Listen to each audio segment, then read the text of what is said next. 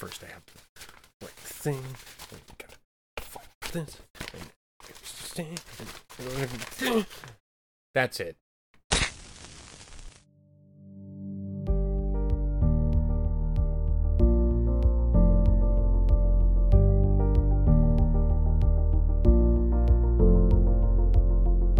Hey there, folks. Welcome back. It's just me, T-Clow, on this one. Welcome to the Job Meltdown.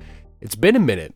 Some time has passed. That's actually why we're here today. Wasn't that the greatest segue you've ever heard? Yes, today's episode is about attendance. And I feel like this topic is pretty vague and kind of bland, but there's some key points regarding attendance that I think we have all discussed at work.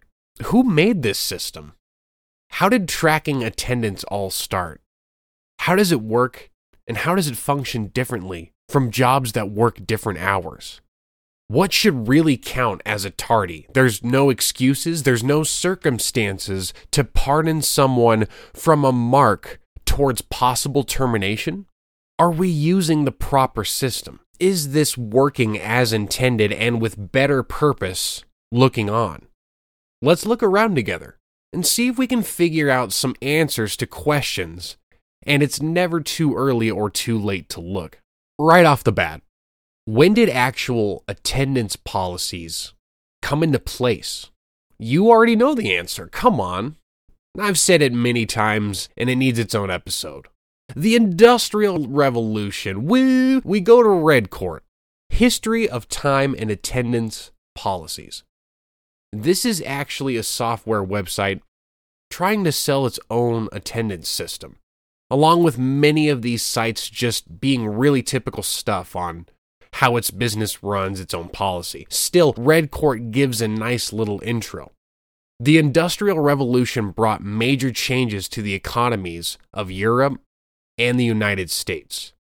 New technological advances in the early 1800s ushered in sweeping changes for both manufacturing and transportation. Traditional family farms and small family-run cottage industries produce goods in small quantities with lots of manual labor.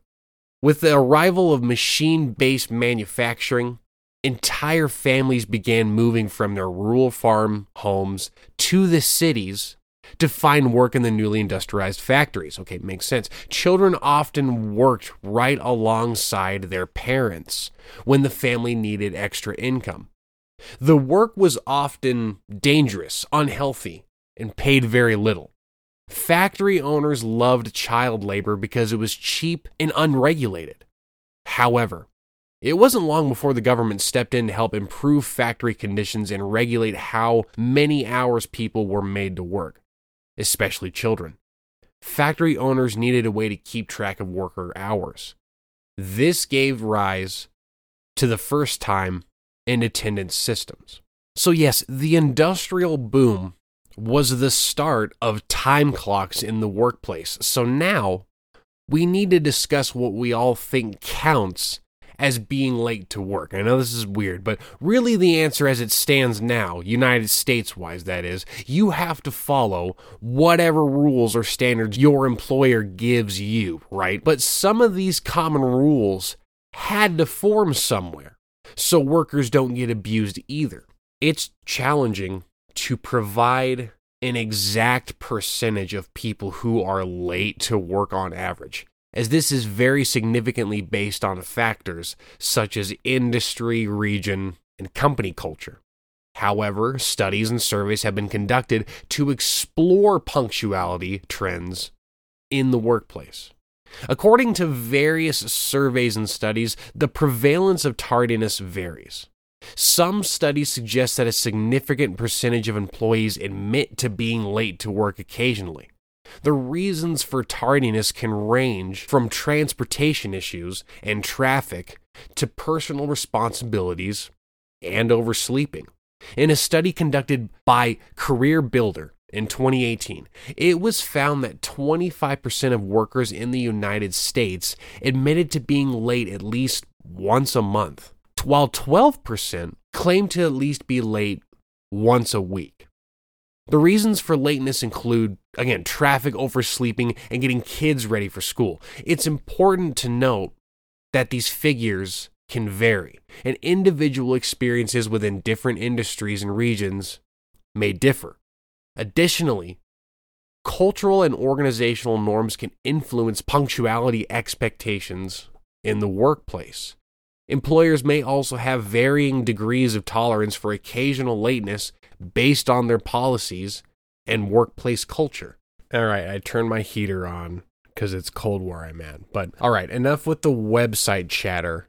Let's bring this together a little bit more. If you're late to work, you should be considered late no matter what, right? But what about actually being at work, yet you overstayed your welcome on break or lunch, and both of those things have a lot of weight behind them as well? Yes, you hardcore working freaks, by the book, your employer doesn't have to give you a break at all. There's a couple things with that fact, though. The first is that we are all human, I think. I hope so anyways. Now, not that we are fragile, that we need certain conditions and sustenance to keep functioning throughout the day, although I think we all forget that from time to time. I'm talking more along the lines of we have mouths. We are able to speak and communicate. I know this is way, way broad for what we're looking at, but seriously, even during the wars, soldiers asked for breaks to at least get a cup of coffee, and they were allotted maybe 1 10-minute break, which is nothing for a break realistically, but practically it helped out with production and results quite a bit. So even if you have the hardest, most rigorous job in the world, it is recommended to find a way and take your break. And also, if we were all sitting around, and there's word of mouth, if there was a job that said, oh, we don't do breaks, but there's a job that does, people are going to talk about that and probably go to the job that allows a little bit of a break. Now, the second part comes in to define what a break is. Your employer doesn't have to give you a break or lunch, but if they do, I believe that standard is held by law, where breaks are 15 minutes. Some sites say anything from 5 to 20 minutes are breaks, and lunches are 30 to an hour. All of this really does matter because breaks are time on the clock for companies, and lunches usually aren't. So this helps determines to employers what a break is and isn't.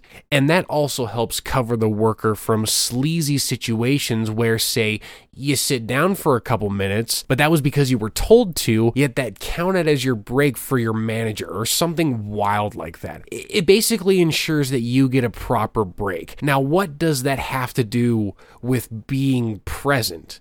Well, I imagine your employer informs you at some point how they want your break to go. This is the shifting point for all of us. Not all of us are going to experience similar things, but let me share what I went through having what is considered the 8 to 5 or 9 to 5. When I worked something like the 8 to 5, I got 2 15-minute breaks that I didn't clock out for, if I remember or know correctly, and a half an hour lunch that I did clock out for. I'm still on attendance, I promise. Stay with me. Now, with that, breaks are weird because I think technically you establish to your coworkers when you go on break, or even on your own accord, you can decide for yourself, I should go on a break before I work on the next thing. But even then, I feel some way, somehow, on record or not, you are responsible for signaling when you go to break. So what happens if you are late from break? Does your work punish you? Are they supposed to? What if it was an accident? Oh, I was stopped by someone that talks too much and now I'm a few minutes late. Wasn't my fault then. Oh, I was in the bathroom just a bit longer than expected. That's a reasonable thing to happen, correct? I don't know about you, but even with my schedule with 12-hour shifts and now, the same thing happens on break. If I were to be late, I wouldn't be marked tardy. I would maybe get told if it was a repeated offense that there would be action taken place, but at least from my last few jobs, breaks really can be considered a lot and nothing at all. Lunch break is a little different. You are clocking out. Your employer has went with the approach of you are free to do with what you want with your time on lunch, but you will not be paid for it. This has its own benefits and its flaws. Positives, you can actually leave your work building for lunch if you're able to in such a short time. You also aren't getting paid for that half hour, so if you are at work, you are stuck at work. The smell of freedom. But again with that, this half hour is dedicated to you. You can, for just a moment, feed your body and get your mind off any harsh deed that the job has done to you. Unfortunately, to end lunch break off, though, this is really a timed event. You have to make sure that you clock back in correctly and appropriately. Otherwise, that can and most likely will result in a strike of tardiness against you, thus hurting your attendance. All right, so I'm trying not to rant, and I'm also trying to keep my thoughts on track. Thanks for hearing me out on all of this. Breaks are important, at least to me. Yes, it's frustrating when people tend to not utilize the break time they've been allotted, and yes, you don't always get a break. I know that, folks. I get some jobs are way busy where you can't get one. You should, though. Because I ranted on about what breaks and lunches are, on the fact that to me, they are not long enough for the average worker, for starters. Why is it a ratio of working 4 hours for one break that is maybe 15 minutes? Why is it not 1 hour worked, 1 hour break? Or even a 2-to-1 ratio of 2 hours worked, and then you're given a break? I know what you're thinking. Nothing would get done at that pace. It's just frustrating to me how work wants hours and hours of your time every day, and yet when you need a mere 15 minutes to just step away from doing what you've been doing for hours, that's seen as a bad thing or an unwillingness to work at times just because the company decided to make the job that way. I know it comes down to money. You get paid by the hour every hour, so your employer wants quite a bit of labor out of you for it. Also, yes, it's not just companies being bad. I'm sure when time clocks were on paper, workers could forge their times or have someone use their access to punch in and out. The same thing happens now with advanced time clocks, but of course, security and monitoring of workers is more intense nowadays. But even then, I've heard of how people find ways to clock out and leave, but still be clocked in or whatever else. And that is stealing of the company's money at that point. Let's take money out of the equation for the moment. I know, how can I do that?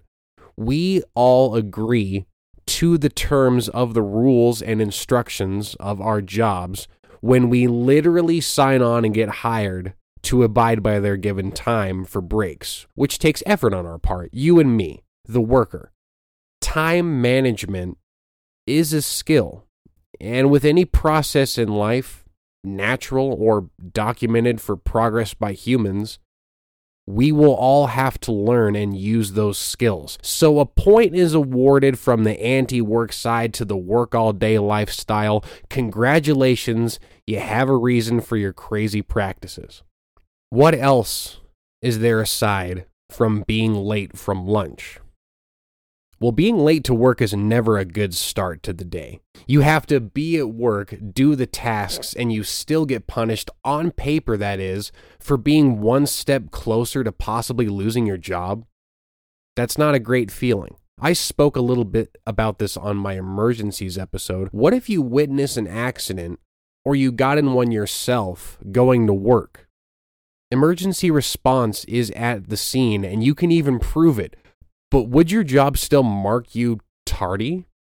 Another problem I have is this, and I will say my work was very forgiving with this. The other weekend I had to work, and there was a blizzard warning a good few days before then about how cold the weekend would be. I was nervous, and believe me, even though I had a decent vehicle with four-wheel drive, it still made me anxious to drive to work. What if I was late in that instance? I knew the roads were rough, but I'm waking up at 4 a.m. for this. I'm doing what I can to be punctual to work and be prepared. Thankfully, like I said, my work knew about the weather and relieved points assigned for tardies that weekend. Still, I feel like at times the weather conditions are questionable. And if we are expecting people to go to work in those conditions, I would urge employers not to issue out tardies then. That just to me contradicts what companies preach about with safety all the time, and yet sometimes even getting to the place where I won't have a good time is a challenge in itself. I wanted to also go over how many times you can be late for work before getting fired. If you were to search how many times can you be late before getting fired in general, you're going to find websites like Indeed and Career Builder again, and it all varies on what they say. I want to state for myself, I think it's about 6 times total you can be late before it's grounds for termination, but that is after 5 days of like paid time off where you call in sick and you don't get a point. So it's not too bad for myself. Now, depending on where you work and what you do, you could be fired for being late even once. But I imagine that's in an emergency field or military or just something that is seen as a position with authority where, again, the most crucial time skills are being practiced. Now, to bring it down a notch, a fast food worker calling out or being late a few times isn't a huge deal all around, right? Pretty normal. Here's what I don't appreciate, though. I know I'm making up a scenario. I don't care. You are the one sticking around for it. Let's say starting in January, for example, you have an 8 to 5 employee who works the weekends off, and they call out 2 times in the month, every month. Roughly in a month, that worker is going to be at the job 20 to 22 days of that month. It's not always 25 or more because I figured they work 5 days a week 4 times in a month, and then the 5th week going on can be split into the next month if I'm doing the math right. That's about 8 to 10 days off naturally with the weekends. Now factor in the 2 sick days. So maybe 12 days off of work versus the 20 to 22 that they're working anyways. If I'm not mistaken, if that repeats where they're calling out 2 times each month for that worker, they would be up for termination by April, even though they are working at least 18 days of the month against the bad scenario of calling out twice a month and being away from work for 12 days of the month if that extreme were to happen. 18 days for them and 12 days for you is still the job getting more of your time anyways. Look, no one likes a coworker that calls out Joe.